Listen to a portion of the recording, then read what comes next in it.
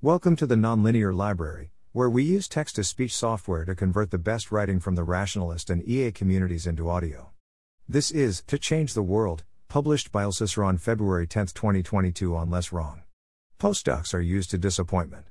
When Dr. Susan Connor was told she would be taken to the volcano lair, she thought it was yet another hyperbolic buzzword like world-class, bleeding edge and living wage.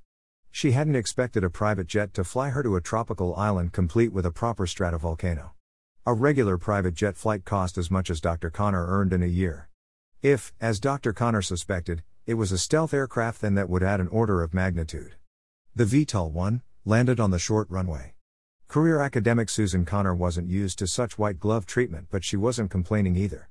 Dr. Connor was greeted by a tall balding man in a long white lab coat. That broke Dr. Connor's credulity. She was a bioinformatician. She had worn a lab coat a handful of times in her entire life, and only when handling toxic materials. This was obviously a psychological experiment. Someone was continuing Stanley Milgram's work. Dr. Connor stepped down the airster as if nothing was amiss. "Dr. Connor," said the man with his hands spread wide, "I'm Douglas Morbus, Division Chief of the CDP, Center for Disease Proliferation. I enjoyed your recent work on applying entropy-based analysis to junk DNA. It's a pleasure to finally meet you." "It's nice to meet you, Mr. Morbus." "Or should I call you Dr. Morbus?" said Dr. Connor. "Doug, please. We don't bother too much about formalities here, except when welcoming guests, of course," said Doug. His freshly ironed lab coat was bright white. Spotless. Formal attire, apparently. Full ceremonial dress uniform includes a white fluffy cat, but if I brought mine out here she might run off into the jungle and get hurt. Dr. Connor tried to imagine a room full of people with their formal animals. "Hosting a formal ceremony must be like herding cats," said Dr. Connor. "Meetings waste time. We disincentivize them by imposing extraordinary cost," said Doug. He had the VTOL. This was too expensive to be a scientific experiment. Dr. Connor was on television. In 2005, a British television station convinced its reality show contestants that they would go into low Earth orbit. That was many years before the real space tourism industry existed. They built Russian military base where, for weeks, they taught the contestants fake physics so they wouldn't be surprised at the lack of weightlessness in their fake spaceship. If this was just a big practical joke, then Dr. Connor wasn't about to ruin it right away. She wanted to see where it went.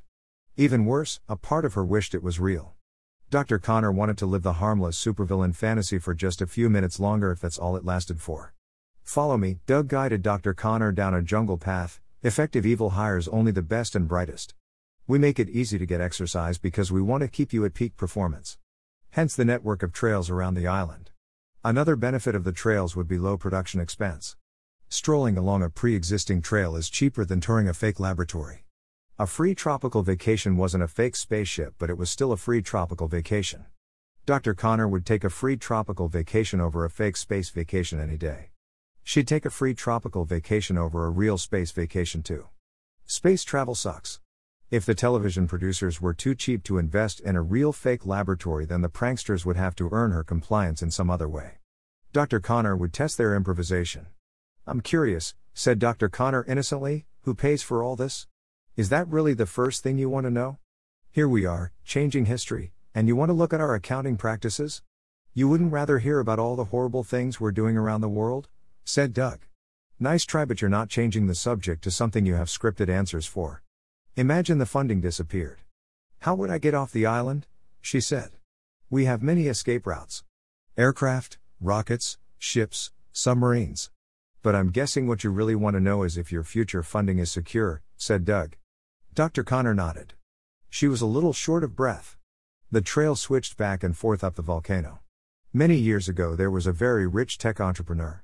Founder and CEO of Let's Not Talk About It," said Doug. "Was he evil?" said Dr. Connor. "We are all the heroes of our own story. No real human being would donate money to evil for the sake of evil. Evil is a means to another end. It is not a terminal objective. Not at all. There wasn't a selfish bone in his body. He invented cheap medical technologies for developing regions. He'd go undercover in his own company just to check that his employees were being treated well," said Doug. "Please don't tell me he made a deal with the devil," said Dr. Connor. "Well," said Doug. "I'm sorry. You're telling this story." "Go on," said Dr. Connor. She hadn't been outside among real living things for a long time. She had forgotten how long it took to get places by foot. Philip Goodman put lots of effort into helping other people but not enough into himself. He was obese. It was causing health problems. His doctor told him that if he didn't start exercising he wouldn't live very long, said Doug. Oh no, said Dr. Connor. I mean, yeah. He wrote a blockchain contract stipulating that if he didn't put in an average of at least 2 hours of cardio exercise in every day for a year, then his entire fortune would be donated to Effective Evil, said Doug. Smart contracts are dangerous. Dr. Connor didn't know where this was going, but it couldn't possibly be good. Philip Goodman exercised hard. Harder than he ever had exercised before in his life. His 65-year-old body couldn't handle it. He had a heart attack, said Doug. Dr. Connor gasped. That initial investment is what got us started. We still have a steady stream of people who threaten to donate money to Effective Evil unless they accomplish some personal goal, and then they fail, but self-threats are no longer our sole supporters. Government intelligence agencies subsidize us when we destabilize their adversaries. But one of our biggest sources of income is prediction markets. You can make a lot of money from a pandemic prediction market when you're the organization releasing artificial pandemics. We don't do it just for the money, of course, but there's no reason to leave the money lying on the table, said Doug. And that's why you need a bioinformatician like me, said Dr. Connor. That's one of the reasons why we need a bioinformatician, said Doug. We do human genetic engineering too. Dr. Connor couldn't hold it in any longer. She burst out laughing so hard she nearly lost her balance. She bent over with her hands on her knees until she caught her breath. What's so funny? Said Doug with a straight face. This whole operation. It's the funniest practical joke anybody has ever played on me, said Dr. Connor. Dr. Connor, I assure you this whole operation is completely legitimate. Well, not legitimate per se. We are behind numerous illegitimate activities. But I assure you Effective Evil is completely real, said Doug. You're kidding, said Dr. Connor. I'm not, said Doug. The forest path ended. They reached a concrete wall laced with barbed wire. Doug scanned them through the checkpoint. Most people want to see our breeder reactor first, but in my opinion the hardware related to our cyberops is cooler, said Doug. The bioengineering facilities please, said Dr. Connor. As her area of expertise, it would be the hardest to fake. It was a real bioengineering facility, complete with mouse cages and cloning vats. You're not kidding, said Dr. Connor. Nope, said Doug. What is wrong with you? This is evil, said Dr. Connor. Thank you, said Doug. Why? Said Dr. Connor. Why what? Said Doug. Dr. Connor gestured frantically at the surrounding facility. We're Effective Evil. Not theoretical evil. I have no patience for the armchair sociopaths who pontificate about villainy without getting their hands dirty, said Doug. You're literally wearing lab gloves, said Dr. Connor. It's a figure of speech, said the supervillain. Doug escorted the young scientist along the steel catwalk. Chemical engineers labored below. I can't join you, said Dr. Connor. Why not? Said Doug. You're evil.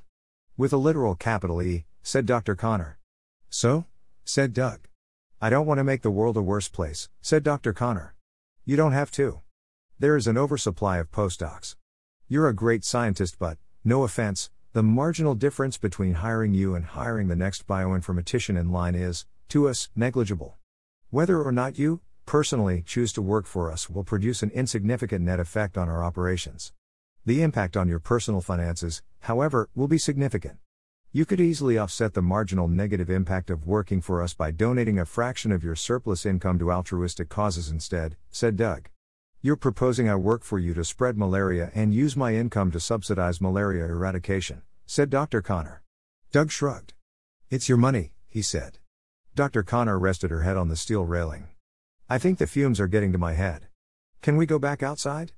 They walked along the forest path back to the VTOL landing pad. I became a scientist because I wanted to change the world, said Dr. Connor.